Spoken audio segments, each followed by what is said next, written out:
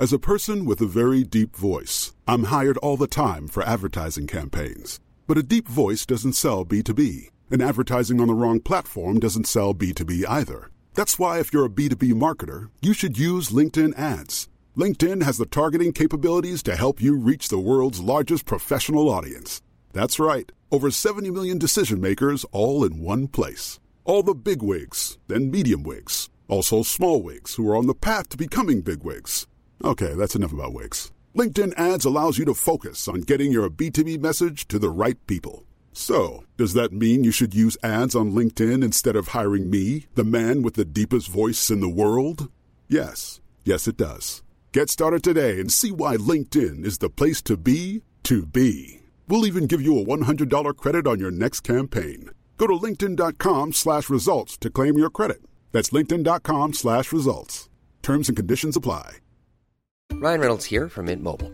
With the price of just about everything going up during inflation, we thought we'd bring our prices down. So to help us, we brought in a reverse auctioneer, which is apparently a thing. Mint Mobile Unlimited Premium Wireless. How to get 30, 30, bit to get 30, bit to get 20, 20, 20, bit to get 20, 20, bit to get 15, 15, 15, 15, just $15 a month? Sold! Give it a try at mintmobile.com/switch. $45 up front for 3 months plus taxes and fees. Promo rate for new customers for limited time. Unlimited more than 40 gigabytes per month. Slows full terms at mintmobile.com.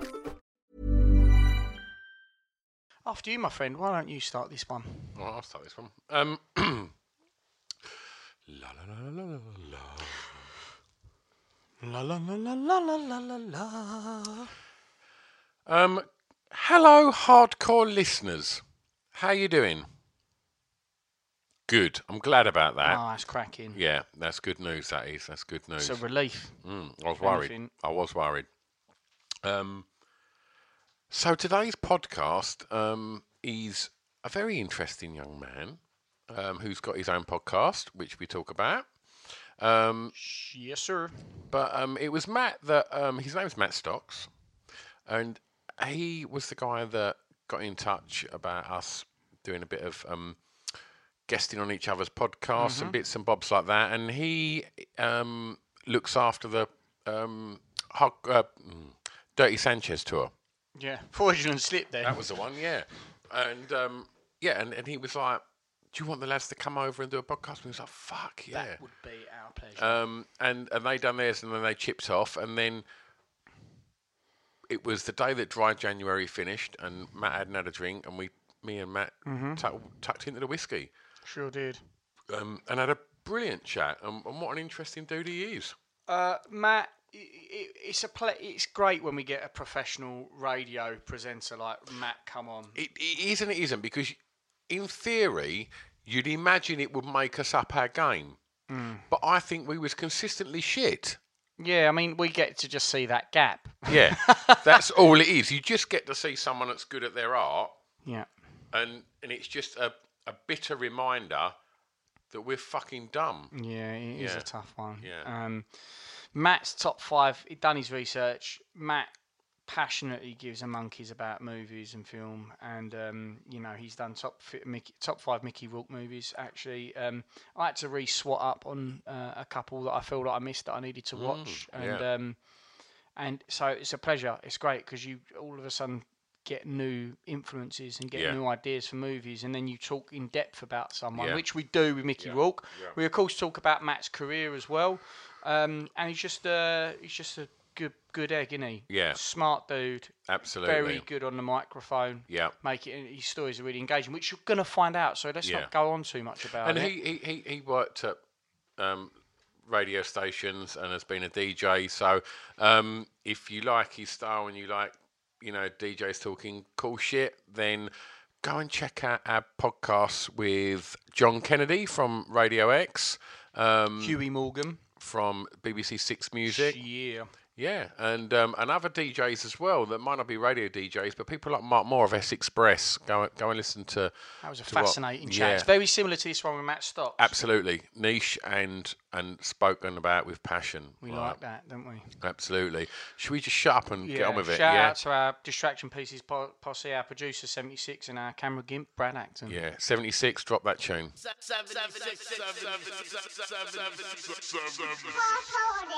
It's a drunken soiree in the within.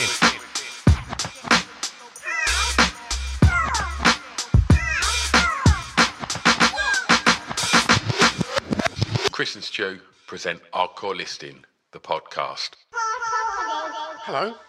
Stuart Roy Riffin. How are you? I'm very good, matey. We've just recorded one podcast Yeah. with 50% of Dirty Sanchez, Yeah, Pritchard and Dayton. and that was a lot of laughs, wasn't it? It was everything I expected it to be. Yeah, it was cracking. And actually, that was put together, and we were introduced to Pritchard and Dayton by our wonderful guest today. Yes? Would you like to introduce him? Yes, it's Mr. Matt Stocks.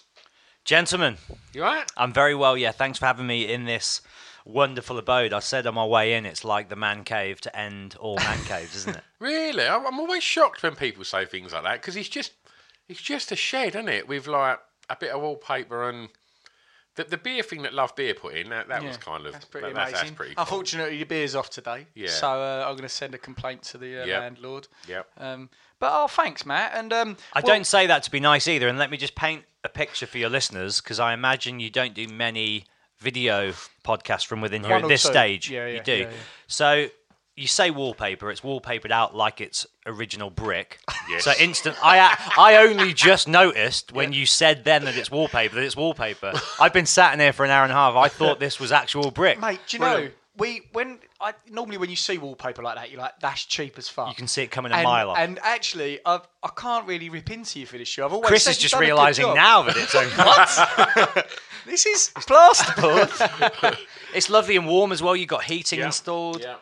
There's a proper paint job here. You've got nice frame pictures everywhere. There's a TV.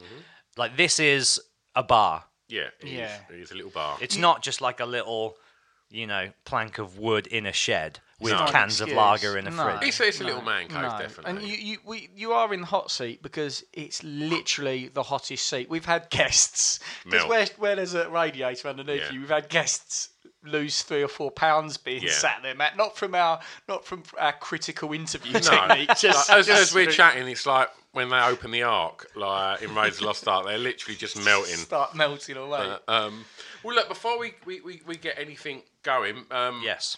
Matt and I was discussing the sad passing yesterday. This was obviously probably a few weeks ago now, of the unique person that was Marquis Smith from The Fall, who passed away. So we've got a little whiskey. So let's just ching that. Any man who wets his pants whilst playing a set at Glastonbury and continues to play is worthy of a toast. Drink I to think. that. Definitely a unique fella. Cheers. Eat yourself fitter. Well, lads, firstly, Matt, thanks for coming on. And we've got another professional radio host He's a proper here podcaster, and isn't he? podcaster. And we've had John Kennedy on and Huey Morgan. What you giving me that for? Just to get rid of it? Okay. Because you mentioned we're not talking professional, about and he's Matt, like, we're oh, well, talking we about can't them. have a mic stand that isn't being halfway used. through him doing something, she shoves a microphone stand in my face to distract It's the me. contradiction, the yin and the yang. So tell us about your podcast, Matt. Okay. So, I mean, if I aren't hijacking the question too far, could I Go go? for it, mate. Could Fill I your go boots, back mate. into the lead up into why I chose to launch it and do it? Well, let's start there, and then we'll keep dropping back to your career today as we work in and around our 5. Got it. So for me, having had, I guess, 5 to 6 years experience working in radio, I've seen a big shift and a big change in the means via which people listen. And I hate the word, but content. You know, I think if you truly love what you do, it's not content. Like what you guys do is beyond that. No, it's just not even content, I would say, Matt. But that's very Well, no, because content for me is like a 5-second video clip. Getcha. Do you know what I mean? It's throwaway stuff Sure. in today's digital age. And I just saw, basically, my hand was kind of forced, but I worked for 2 stations back to back, and they both closed down. And they were And what? so I found myself out of work. Kerrang Radio was the first station, which is still in existence as an online station now. But when I was working there, it was an FM station. Is that Midlands? It was based in Birmingham, but Yeah. a national Yeah. frequency. And we actually, the year it closed down, about 3 months before they closed the Birmingham offices and said, thank you, good night, we were up for Station of the Year award at the Sony Academy Awards up against Radio 2 and 6 Music. Wow. So they were the 3. And I was actually having a piss in the toilet at the award ceremony next to Adam Buxton. And I was like, oh, mate, it's a bit awkward to talk to someone whilst you're having a wee, but I thought I'm going to go for it because I love his show. And I was like, I work for Kerrang, we're up for Station of the Year against Six, and I just wanted to say I love your show, I love your station, and it's an honour for me to be here. And he just turned around, I don't know whether you met him, Pip knows him, doesn't he? But just the loveliest man. In that brief wee encounter, he seemed like the loveliest man. He was like, it's just the best job in the world, isn't it? But what I noticed through that station closing down, then I moved to London, started on a station called Team Rock, and then the same thing happened to them, is that people just don't listen to radio in the way they used to. You know, they're on the go. Everything you need is on your phone. And so things like podcasts, I feel, are hugely overtaking the traditional forms of listening to audio. I have to do the thing. Content. Yeah. So for me, a podcast was always like the next stage in the evolution of digital technology. So I just thought as soon as the second radio gig fell through, I was like, rather than going to chase another radio show, I'm going to just now set up my own little shop, like you guys have done, and use the contacts that I've built up in the last few years, and just go it alone, as it were. So that was the inspiration behind launching my show. And that's amazing, mate. And you said something earlier, and it links to what I feel is the good thing about podcasts is earnest conversation, and it doesn't have to be buzzwordy and fast. It can be a bit more long format, and for that reason you get a more relaxed and genuine environment. And we've always found that we're lucky, I guess, but because of the format that we have, you just get a really natural conversation. And I think podcasts are doing that. And something we were briefly talking about outside, Matt, before this, was that in the podcasting world, what you've experienced is, and we have, is that it's not, we don't feel, it doesn't feel competitive. Like, people we've met on podcasts and that, everyone's encouraging each other to do it. It doesn't feel like this. There's the world's only big enough for so many podcasts. Your podcast will attract certain people and listeners, and they might like one podcast over another. But I just think that's great. You don't have to keep trying to attract fans with different tricks. I think a lot of that is what you were saying about people sort of paying less time to radio shows and podcasts becoming, more popular, is because perhaps they're more bespoke, aren't they? You can search it. That's the key word, is people invest, particularly with a show like yours. It doesn't really matter, I don't think, who your guest is, because I feel like you guys have already established a cult of personality around the two of you, and people will tune in because they want to hear you two interact with each other and your guest, whoever that might be.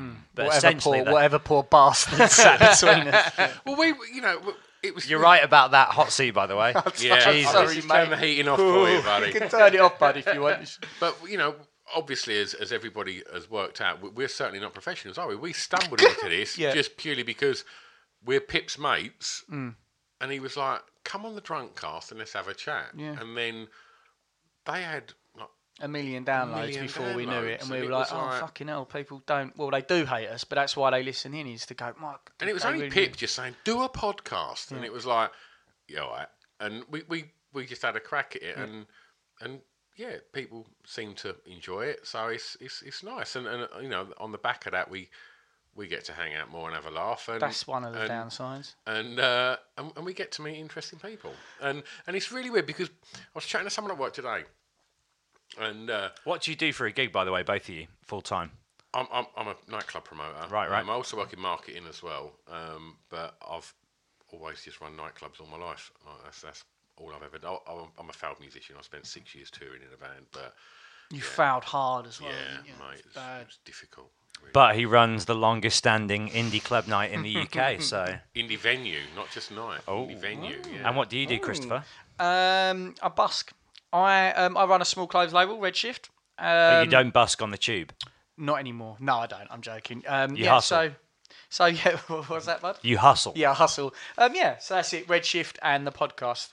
And I guess the goal for both of you is to grow, like for me, to grow your show into a full-time gig.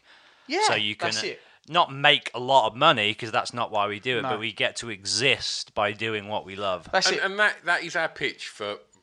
which at some point in this podcast we will drop a little advert in about Patreon, which we have just launched. Yeah. I've just seen that, and I'd love to talk to you about that at the end of this, because it's you're not out there to try and make a lot of money. You're just really out there to not. make enough money to live, to do this. And if people are enjoying it, then it's asking them to just invest that little bit more It's so to allow it to evolve and grow, and right? it's an evolution onto what we was just talking about in terms of independent content, really, and a movement away from everything having to be financed and put through larger corporation channels, because this way people can go, right, they can have something very specific and niche, which we kind of are because of our behaviour. Sometimes it walks on the line of amateurish and professional, and we enjoy that, don't we? We don't really want that to change. No, God, no. And I don't think anyone listening really, they want to hear you crunch those crisps down the microphone. But think about John Peel.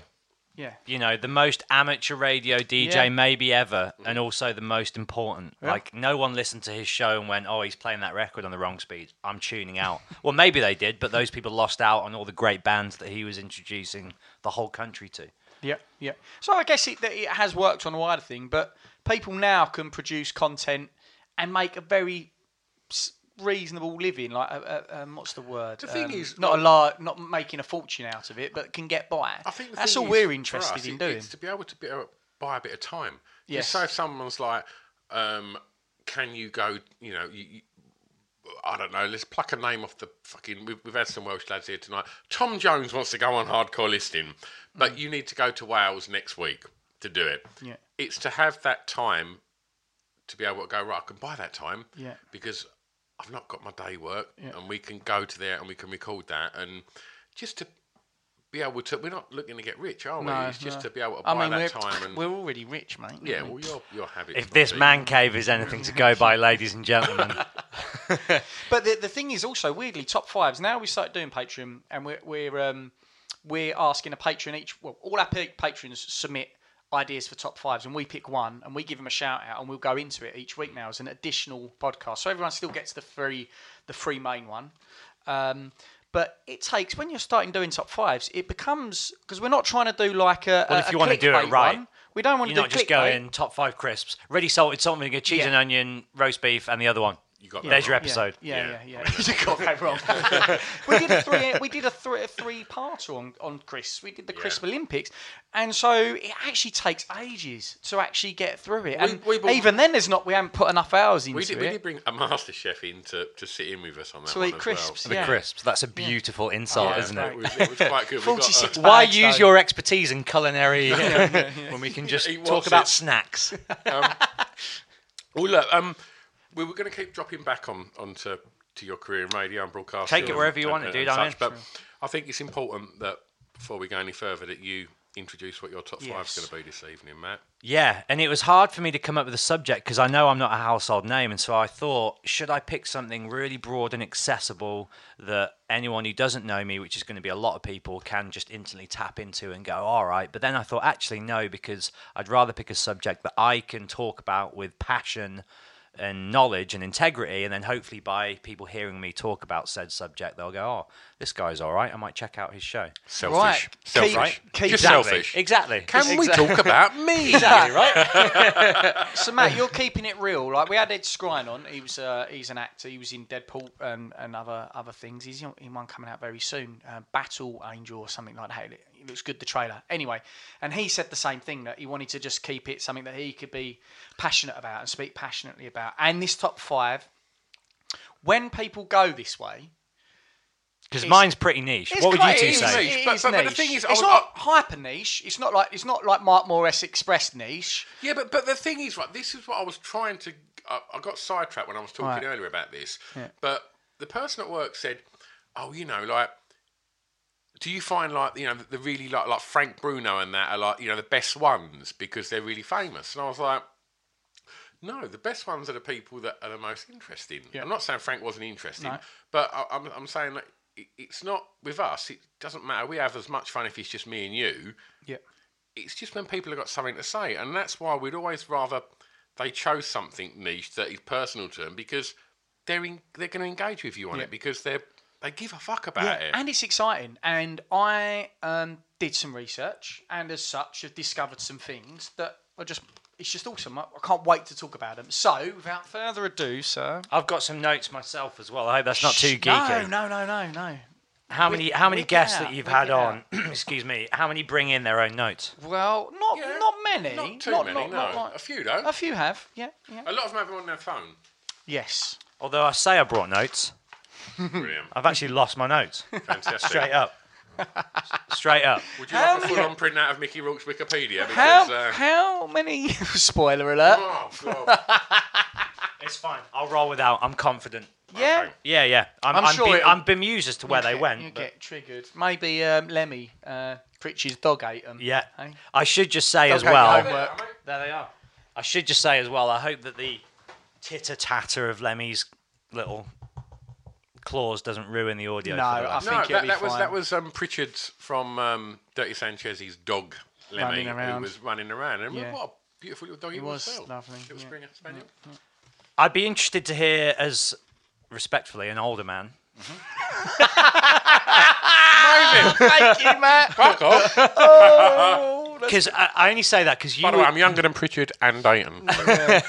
you would have seen Mickey Rourke in his first period of life as the beautiful, Right. young James Dean, early Brando. I said to Chris Movie today, star. he was arguably the most beautiful man. And we haven't even said my subject yet, have we? Yeah, So I just sorry. crashed it then. No, well, Shu did Doesn't accidentally. matter. I've thrown it in already. Anyway, our fans got very short memories. That's why they listen to us. Just to clear it up, we're talking about my top 5 Mickey Rourke films, and yeah, you'd have seen him in Diner, Angel Heart, 9.5 Weeks. I obviously didn't see any of those films when they first came out. How old are you, Matt? I'm 32. Okay. So my introduction to Mickey Rourke was literally Sin City. Well, Right, in fact, right, yeah. the first time I ever heard his name, and this is what fascinated me about him from the start, my favourite film of all time is True Romance. Oh, what an amazing Like- high five for that, my friend. That would muscle into my top 10, maybe my top 5. It is brilliant. It's not the best film ever made, and it's not to everyone's taste, It's but fucking great. I love Tarantino, and for me, that film has all of the magic of his script writing without any of the overindulgences Sure. that his directing has come to represent in more Sometimes, recent yeah, years. yeah. Everything for me after Kill Bill it's a bit too self-indulgent, goes a bit bit too. introspective. Yeah, definitely. It's like that DJ at a club who's lost his way. Django? No, I hated Django. Really? Hated it. Didn't hate it, but I've not rewatched it. I loved DiCaprio in Django as Monsieur Candice. I thought he was fantastic, but Don Johnson was good in it as well. the cast was all great. I just didn't, and Samuel L. Jackson in Django's. I liked all the actors, and for me, my problem with his films after Kill Bill is that they're not films in a cohesive, structured sense. They're basically a collection of great scenes that don't play out in any kind of comprehensive way.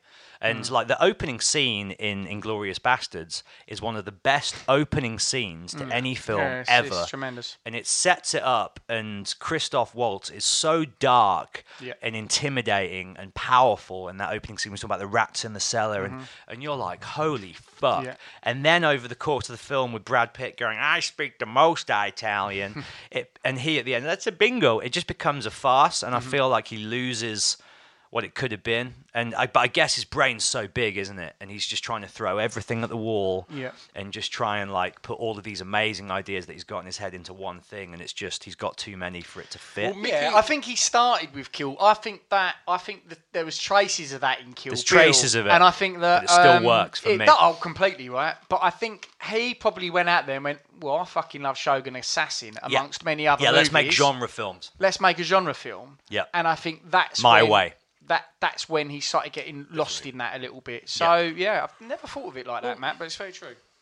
Tarantino, he's a fan of Mickey Rourke, isn't he? Well, he wrote the part of Butch, for Mickey Rourke. which was Bruce. When he said Which- full size. Bruce. Nice to see you. To see you. Nice. No, Bruce I wore Willis this watch correct, up my ass. Yeah, he wrote Bruce, that for Mickey, and Mickey. yeah. I mean, to go straight into to go back, to why I picked Mickey Rourke, because I thought I want to do something movie related because I'm very passionate about film, and I studied film at university, and my intention was always to be, my dream was always to try and be like a script writer. That was, I guess like everyone in my generation, you watch Tarantino movies and you think, I'll go get a job in a video store. I'll start, because he kind of changed film, didn't he? Yeah. In the 90s. He was the first guy to really reference films within films. Yeah.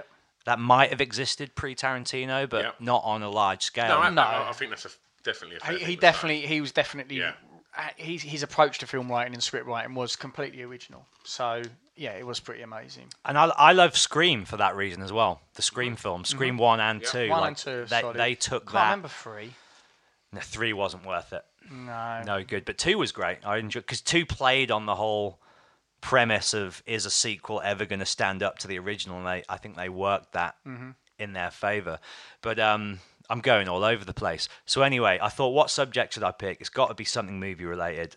Let's go top 5 films you just can't do, can you? That's impossible.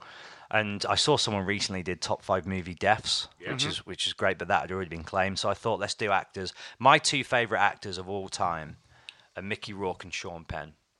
For me, they're the Brando and Dean and Pacino and De Niro of their generation. But because that generation's a lot closer to mine, I can relate to the films that they made a lot more than, say, Scarface, Godfather, Sure. East of Eden, The Wild One. Can we just have a quick chat then before we get into Rourke? Can we just chat about Penn a little bit? Dude, 100%. The only reason I didn't pick Penn is because Mickey Rourke's life story for me is more compelling. Yeah, so I thought there'd be more to talk. But Sean Penn for me is the greatest actor who ever lived. I 100% agree with you. Let's get another high five. 2 high fives. I think he's Straight up. And that's a big claim. The first Sean Penn film I ever saw was Bad Boys when I was very, very Prison young. movie, yeah. And it was like a video nasty. Yeah. And I was probably about 12 or 13, and everyone was like, "You seen Bad Boys?" And it was like Sean Penn's in it. I was like, "Oh right, okay." No one really knew who Sean Penn was. Then he starts dating Madonna, and everyone knew who Sean Penn was. But there's a film that Sean Penn made, which was probably had moderate success. And there's loads of Sean Penn films I would like to talk about, but I'll come on again someday, 2 years or so, Sean for a Penn. part 2, and we'll do top 5 Sean Penn. I like that. Casualties of War, Dude. right, is Michael J. Fox's fucking... It's his first dramatic role, and and last. he's fucking amazing in It's it. incredible. He's absolutely amazing in it, and Sean Penny's a truly awful cunt in A it, truly awful, awful human being. but amazing. Yeah. That film, I don't know why when people talk about Platoon, which we will get onto, and you know, Hamburger Hill and Full Metal Jacket, I don't know why that film doesn't get mentioned. It doesn't get much love, does it? Never. And yet it's a brilliant. That's just the It's plot in it horrific. is awesome. I just finished reading John Leguizamo's, however you pronounce the surname, Yeah. his autobiography, and he talks about how he spent 12 hours straight, like duct taped to the wheelchair, rolling down this hill, practicing how he'd land that crash convincingly. And he said on set, Sean Penn was just, as you'd imagine, totally in character, totally in the zone, just blowing everyone off, just like the biggest prick on campus. But then the minute the camera's rolling, everyone's like, okay, now I get it. It's justified. It's justified. And I feel like with people like Sean Penn, you hear all the horror stories. They're like, you know, this guy's awful. But then when you witness what they put out there on screen, like the means the means justify the ends, right? Because Casualties of War is the most overlooked, underrated war movie maybe ever made. It's amazing. Dead Man Walking. Dude, Dead Man Walking. There's a story about that.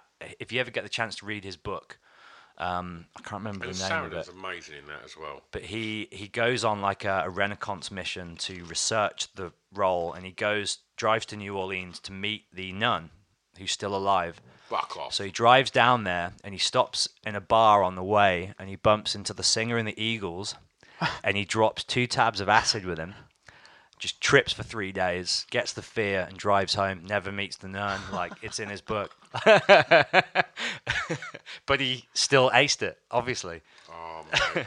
he's just a fucking dude. I think he's a dude, and I think his political stance and the fact that He cops a lot of shit and for he's that. a difficult chap. I think it's really hindered the roles he's got.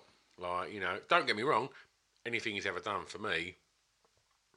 I want to ask you, but I think that is a part 2 at some point to do Yeah. a Sean Penn top Yeah, 5, yeah, right? Yeah, let's draw a line. Yeah. Let's do that. I 'cause almost we are want to gonna- just we're change gonna- it and rip off. Because we're gonna, Sorry, Mickey. We're gonna start. Here's the beautiful segue, right? Is there was the year where Milk and The Wrestler came out in the same year, Right. Yeah. and there was all this controversy in the press about how Mickey Rourke had trash talked Sean Penn and said Sean Penn doesn't deserve to win an Oscar for this role because he's a homophobe and all this stuff, and it's all made up, right? Here's 2 reasons why. First of all, is Sean Penn was one of the first people to put Mickey Rourke in a film after his 10 to 12 year wilderness stretch. He made the pledge and he said, Mickey, I want to put you in a film because I love and respect you. And they've been brothers for 20 years. But it was all just, like the press like to do. And Mickey was obviously like, it's his shot at the comeback. And he gets the BAFTA and he gets the Golden Globe. And it comes to Oscar night. And everyone thinks he's going to win. And Sean Penn wins for Milk. And Sean Penn, in his speech, if you've seen it, I don't know whether you have. I haven't. He said he does, all the thank yous to his wife and his agent and everything. And he says, and most importantly, I want to thank my brother, Mickey Rourke. He rises again. And like they cut to Mickey Rourke in the crowd and he just blows him a kiss. And it's like stuff like that I love. Like when you know that these actors, the whole world is commentating on how they're, it's like what we were saying earlier about competition and all that bullshit. It's like, no, these guys are brothers and they admire each other greatly. Millions of people have lost weight with personalized plans from Noom. Like Evan, who can't stand salads and still lost 50 pounds. Salads generally for most people are the easy button, right? For me, that wasn't an option. I never really was a salad guy. That's just not who I am. But Noom worked for me. Get your personalized plan today at Noom.com. Real Noom user compensated to provide their story. In 4 weeks, the typical Noom user can expect to lose 1 to 2 pounds per week. Individual results may vary. Millions of people have lost weight with personalized plans from Noom. Like Evan, who can't stand salads and still lost 50 pounds. Salads generally for most people are the easy button, right? For me, that wasn't an option. I never really was a salad guy. That's just not who I am. But Noom worked for me. Get your personalized plan today at Noom.com. Real Noom user compensated to provide their story. In 4 weeks, the typical Noom user can expect to lose 1 to 2 pounds per week. Individual results may vary. Ryan Reynolds here from Mint Mobile. With the price of just about everything going up during inflation, we thought we'd bring our prices down. So to help us, we brought in a reverse auctioneer, which is apparently a thing. Mint Mobile Unlimited Premium Wireless. How to get 30, 30, bit to get 30, bit to get 20, 20, 20, bit to get 20, 20, bit to get 15, 15, 15, 15, just $15 a month? Sold! Give it a try at mintmobile.com/switch. $45 up front for 3 months plus taxes and fees. Promo rate for new customers for limited time. Unlimited more than 40 gigabytes per month. Slows full terms at mintmobile.com. Very cool. I'm getting all excited. It's that competitiveness that doesn't exist in podcasting, isn't it? That actors get and bands get and yeah. All right. Well, look. Should we just get rolling? Let's do. Sorry if I'm rambling, by the way. As No, well. no, 'cause I like, even broke things dry like John January last Leguizamo- night, and this is my first.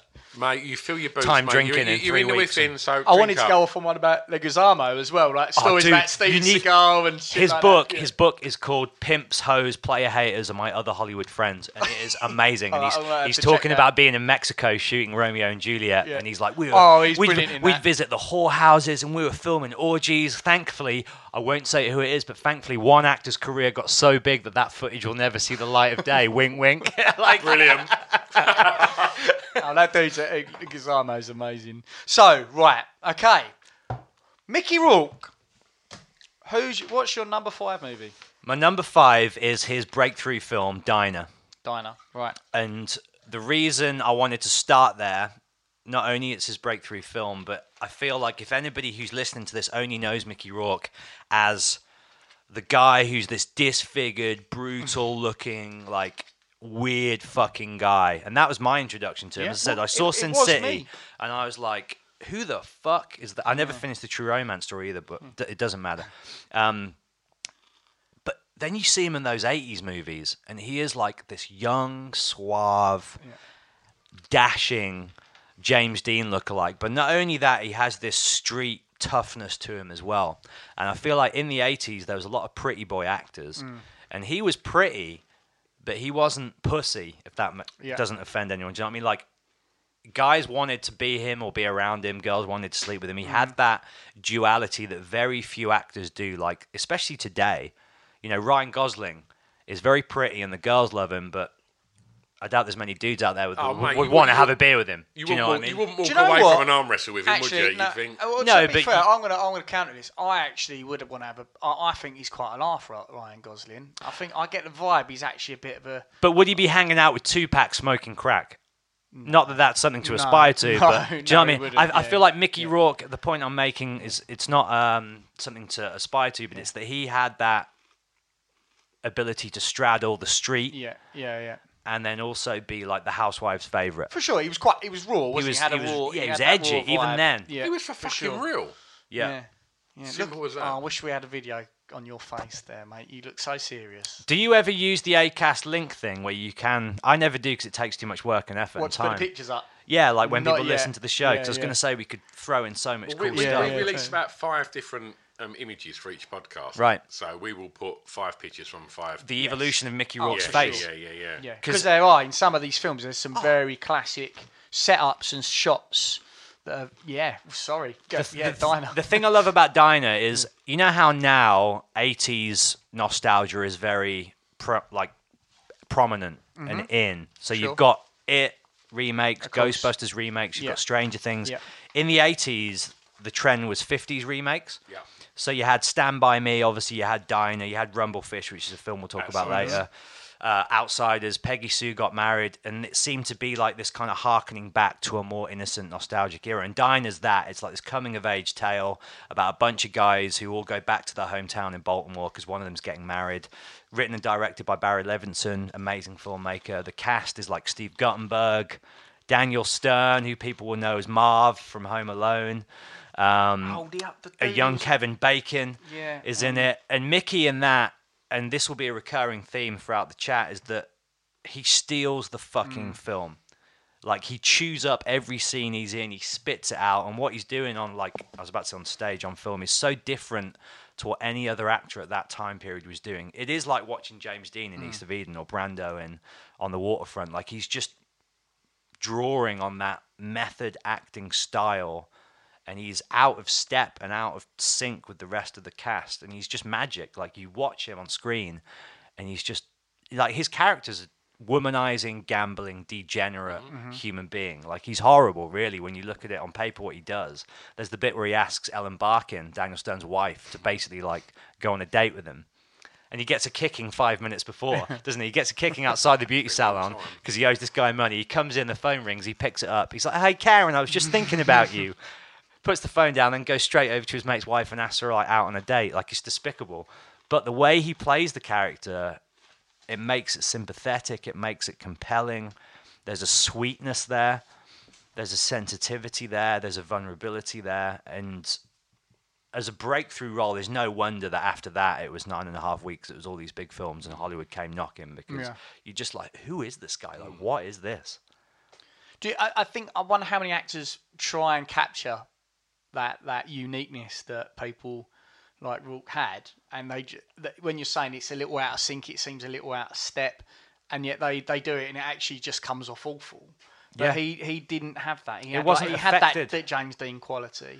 To have that and to possibly know that you've got that. An amazing story about him is his dad abandoned him super young. Right. And then his mum moved to Florida when he was 7, and he moved in with a stepdad and 4 stepbrothers. And he's never publicly spoken about it in much detail, but he's hinted and alluded to the fact that there was a lot of abuse going on in that household, like a lot of physical, violent, gnarly abuse. And that broke him from a very early age. Right. And he, as soon as he got old enough, he was like an athlete, and he was into, I think, baseball for a time, and then he got into boxing actually super young, but he got an injury when he was like 18, and he just, as soon as he could, he got out there, and he moved to New York when he was 19. He had no money, and he would work whatever crap jobs he could get, and he'd go for sometimes like 2 to 3 days at a time without eating to pay for professional acting lessons.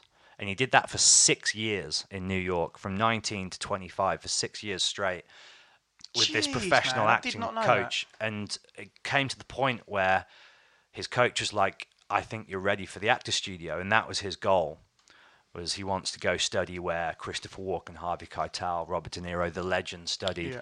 And so she goes, I think for you to get in there, I think you're ready, I think you're talented enough, but I think if you're going to get in and beat the thousands of other guys that want the same spot that you're after, you need to go find your dad, meet him, and then for your audition, you need to basically reenact what it was like to reconnect with this person who abandoned you as a kid. And he wanted it that bad that he went to wherever his dad was living, tracked him down, found him in a bar, spent the day with him just getting drunk. That was the first and last time he ever met his dad. He never saw him again after that. His dad died about 2 months after that. 2 months after that? 2 months after, because his dad was pretty old at that point, Yeah. and he was a proper booze hound by all accounts. So he goes to this actor's studio audition, and they said this is the best audition the studio has ever seen, and he got in straight away off the back of that as this street kid with no money, with no formal training, but 6 years of private tuition.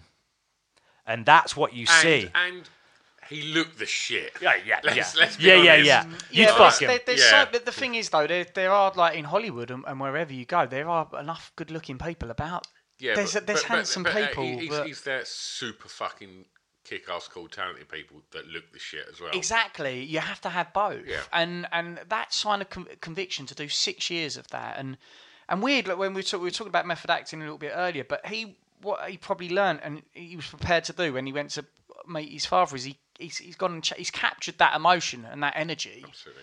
And learned how to redirect that. And you see that with a lot of the best actors or the method actors as well. Yep. Daniel Day-Lewis is one, isn't he? He does it.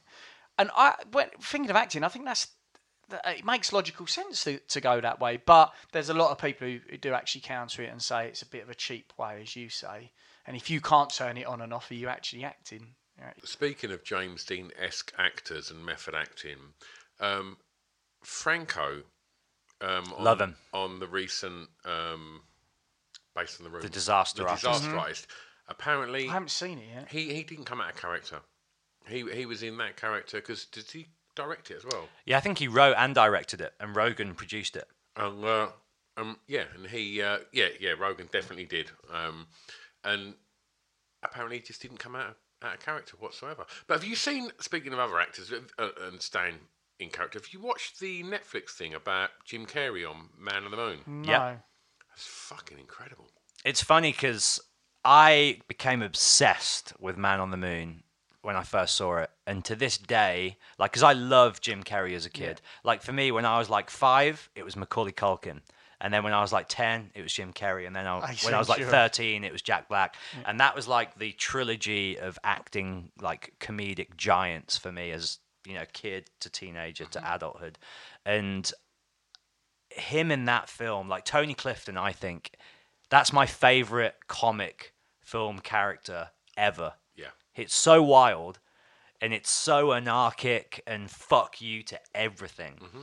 And there's that scene in the documentary where they talk about the original writing partner of Andy Kaufman goes to the Playboy bunny house dressed as Tony Clifton, and he's partying with Hugh and all the bunny girls, and everyone thinks that's Jim Carrey because they're making the movie, so they're like, you know, indulging him in anything he wants to do. And then Jim Carrey rolls through at like 11 o'clock p.m. and they're like, well, who the fuck's this guy that's been here for like the last 4 hours pretending to be you? He's like, I don't know. That it's so, I don't know how you even get into that. Like postmodern, that's right? Pure Kaufman, though, isn't it? Yeah, absolutely. Like that was Harry. You know, no. Have you seen Man on the Moon? Yeah, it's fantastic. Yeah. Right. Check out the documentary. Yeah, I know. I've heard that they said that they couldn't release it until now because they were sceptical that they'd been obviously were filming it, weren't they, all the way through the making of the movie. But is it Paramount? I can't remember the production house was, but they said they didn't want to release it at the time because everyone had thought Jim Carrey was such a prick that it would have affected You can sales. believe that because he loses himself in it. Yeah. It's such a complicated idea, isn't it? I can't imagine going to work every day and pretending to be someone else. A comedian being another comedian, especially Andy Kaufman, is a big undertaking, given what Andy Kaufman was known for, right? So, but there's scenes in that documentary, isn't there, where actually Andy Kaufman's family are like holding Jim Carrey's hands and weird. Like crying, and it's far out.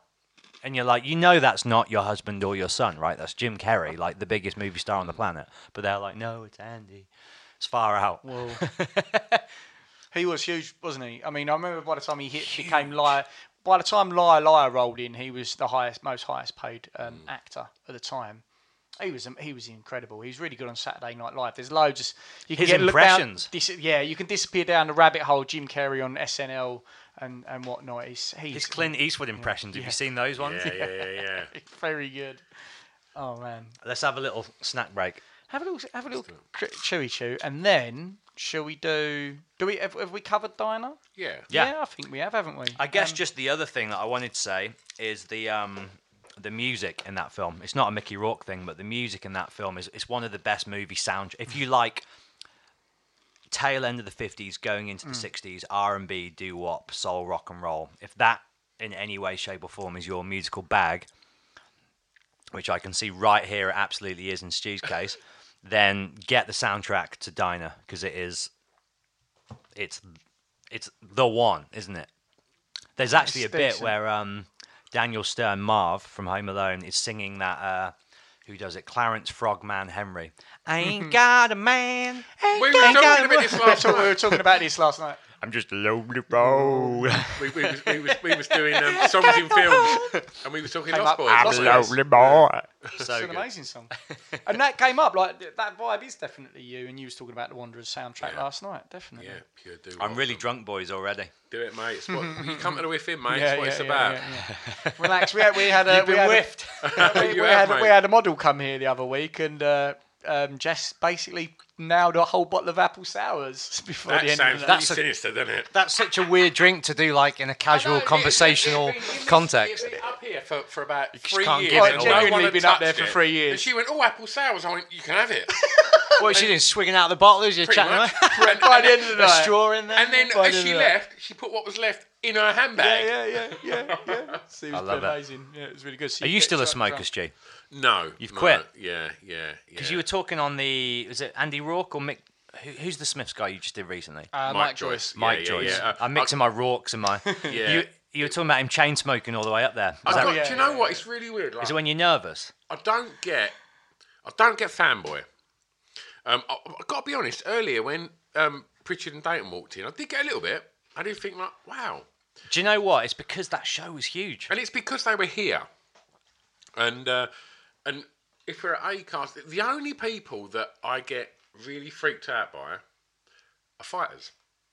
And Bruno weirded me out, and we spoke to a UFC fighter called Brad Pickett, and I was really... I've met Sugar Ray Leonard and I've met Leon Spitz. I've met lots of like legendary fighters, and every time I become... I think it's because you're scared of them. Because probably ultimately, and I don't want to ask the wrong question. Right? Do you know what it is, right? I'm going to box my ears in. I think a lot of it is the fact that through doing a bit over the years and that, and knowing on a tiny little percentage of scale how hard it is to do it at a basic level. Yeah. To be a world champion, or to be the level that, you know, like your Brad Pickett's and things like that, it's commitment beyond anything that an actor or a musician or anyone would ever have to give. And you know, that's because it's the ultimate immediate price for making a mistake is physical pain, isn't it? Yeah, and I'm sure we're going to get onto boxing this evening. I was going to say that would be the perfect segue into the life story of our subject. Yes. Yeah. Is because let's just go in on the biography, I think. Yeah. Let's do the biography, because anyone who just might be familiar with his later work and knows him as this freak, like the reason he's such a compelling guy is because he went through this traumatic childhood. He gave everything he could possibly give to study to earn his place in the greatest acting school in the world. Got the gig, went to Hollywood, was in Dinah, blew everyone away. All the offers come in. We'll talk about a couple of the films later on. Sure. And then at the peak of his fame, he's kind of like... But let's have it right. 9.5 weeks. Like, I mean, I was at an age where I wasn't old enough to see it, but my God, I wanted to see it because it was him and Kim Basinger. Passenger. And it was the ultimate sexy film. Do you know what I mean? When you Channel 5 before Channel 5, wasn't it? It really was. Pre-Emmanuel. Like, it's probably the same time as Emmanuel. But it would have been top shelf in the video shop. And it was... He'd become a superstar. You know, that a film... sex symbol. Yeah, that's exactly the words. That's what he'd become. And literally decided, do you know what? I'm going to have a little change. It wasn't that. what happened. I've been going down the Mickey Rourke rabbit hole over many years, but particularly in the lead up to this. What happened was that he became basically, the more famous he got, the more angry he got, because he was just had all these troubles inside going back to childhood, and he couldn't take the recognition and the success. But what happened was he made this film called A Prayer for the Dying. I don't know whether you saw that. It's like an Irish IRA movie. Yeah. And because he wasn't educated or informed, but was Irish, as so many Americans are. We'll get onto that as well, because he gives quite a lot of money. Well, that's what fucked him up. Is he... Was that the film that he gave the proceeds to the IRA? So he's out there and he's basically saying, I'm going to give all my money from this film to these freedom fighters, the IRA. And in his mind, they're like this, downtrodden, oppressed group of freedom fighters that are fighting for a noble cause, because he doesn't know anything about what's going on. So he donates all this money and he speaks very publicly about how he backs this thing. Not only that, but the film bombs because of that. Yeah. And then he goes on record and he says, Samuel Goldwyn is a fucking bitch. He can suck my dick. And basically offers out Hollywood royalty to a fight. And through doing that, as that club is, the doors just closed like that. And his pretty much overnight from... Britain wouldn't allow him into the country because of what he said about the IRA, understandably, because back then, At that point in the 80s, that makes sense. And so, and I didn't realise this, but unless you can sell a film in the UK, a lot of Hollywood distributors won't even touch that project because they're like, that's half our market. So through the combination of him alienating and ousting Hollywood and him totally disengaging himself from any kind of British respect, and the combination of those two things pretty much overnight ruined his career. And so he, in the midst of this drug chaotic, as many actors go through, they get the taste of fame, they can't deal with it. And that's when he decided, right, fuck acting. It's an unknoble profession. I've burnt every bridge in town. That's when he, at the age of 34, I think, went back to boxing. What was that, 91-ish? Because he was big in the 80s. And he boxed tail end for, of the 80s, very quickly. Yeah. Because he did. He took on a few turkey roles. 9.5 weeks didn't... it wasn't a commercial success in America. That period was his best work. Yeah. Like Angel Heart, which we'll get to in a bit. Yeah, totally. It's fucking phenomenal. And that's when Tarantino, because 94 was Pulp Fiction, he was like, this part's for you. But again, at that point, he was like, fuck you. I don't want to work with you. Yeah. Like, he was just burning everything around him. And so he went... I think he had 15 matches or something like that, undefeated. I know nothing about it, but I know he did boxing, but I know nothing about his career. He had 8 fights. He drew 2 and he won 6. So he never lost. But what that did... He was too old, though. He took the beating, didn't he? He never went down, but he just took... And that's why he looks the way he does, is people think that he got all this surgery that went wrong. Yeah, that did happen, but the reason he got the surgery done is because his face just got totally mangled in the ring. So it wasn't surgery, boxing, surgery. It was boxing. It was reconstructive gone bad because he had no money and he just went to a shit surgeon. Because his face is like it's gone through stages. Like every week it looks different. Some weeks it actually looks like the old him, but just a bit more haggard. But he always had quite thick, leathery skin, like in Rumblefish. It's thick, like he's young-ish. Well, I don't know how he's got to be 28. I don't know. His face looks quite leathery even then. Handsome, but there's a thickness to it. Yeah.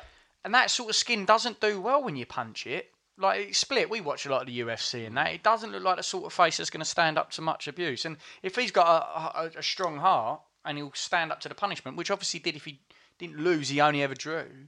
Do you know much about that period from a commentator's or fan's point of view? I mean, the level of fighters he fought was solid, but he was never going to be a world champ, because he was 34. Yeah. And if you start trying to resurrect a career at 34 when you haven't boxed since you was 18. 18, yeah. Then and you've been acting. You've been dancing around. You're up against 34-year-old boxers that have probably got 60 fights under their belt. Yeah. That are seasoned. But to never go down is something pretty harrowing, isn't it? Don't get me wrong. Anyone that would ever get in a ring is a fucking champ. But he's, his record's fucking brilliant. At that age to have that record is absolutely superb. And I guess a little bit, as we bring it up to date more, we will go to the recent fight, which was the fight of a lifetime. Yeah, that's one thing to say. You're not talking about the wrestler? No. Right. I'm talking about the exhibition fight. that isn't on his record because it's an exhibition match.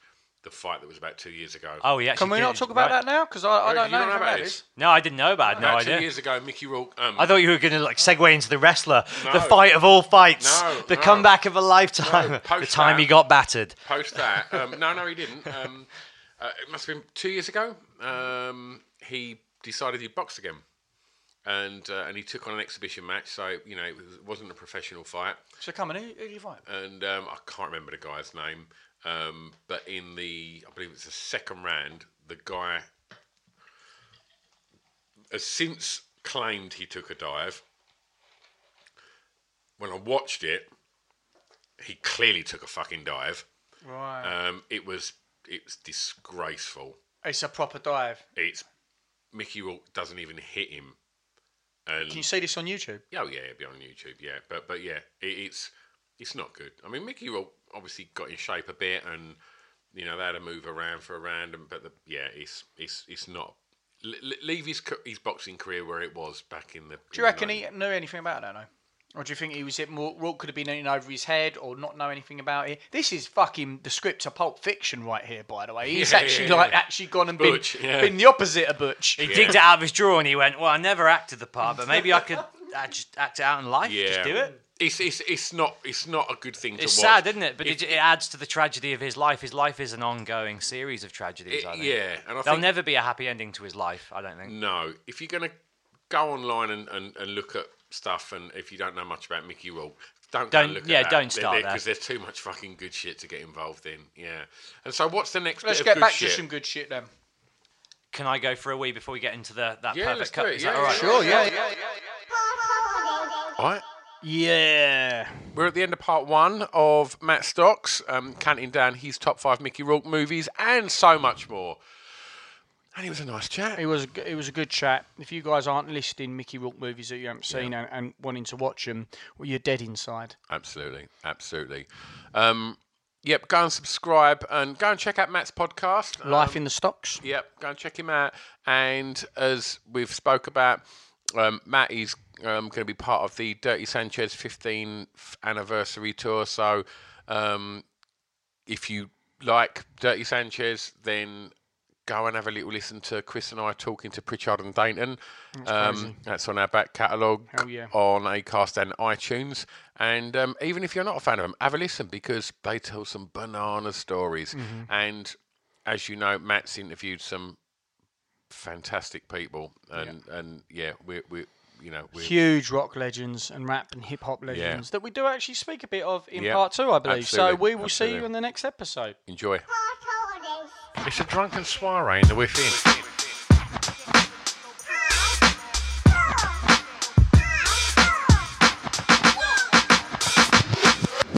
Chris and Stu present Hardcore Listing, the podcast.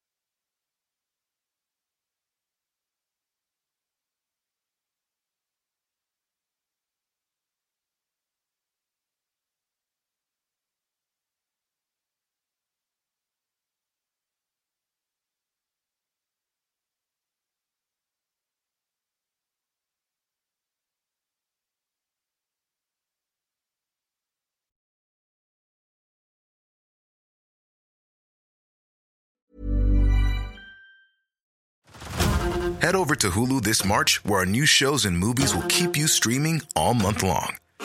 Catch the award-winning movie Poor Things, starring Emma Stone, Mark Ruffalo, and Willem Dafoe.